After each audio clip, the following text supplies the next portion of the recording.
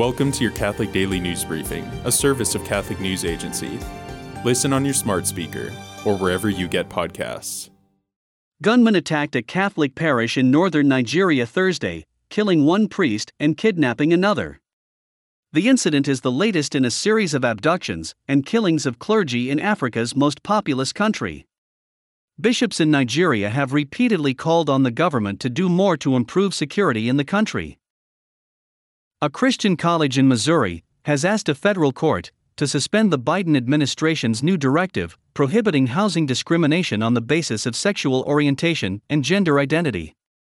The College of the Ozarks says the directive violates its faith-based standards, prohibiting men and women from living together in the same dormitories.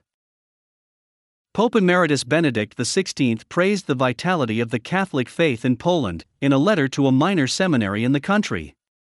Benedict wrote that he is delighted to see that the faith that has withered in Germany still blossoms in Poland.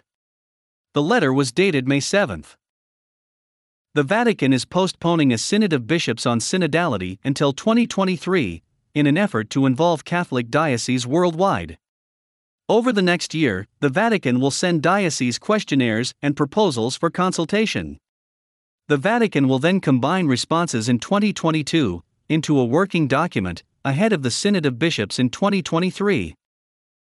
Today is the feast day of Saint Christopher Magallanes and 24 others who were martyred during the Cristero uprising in the 1920s in Mexico.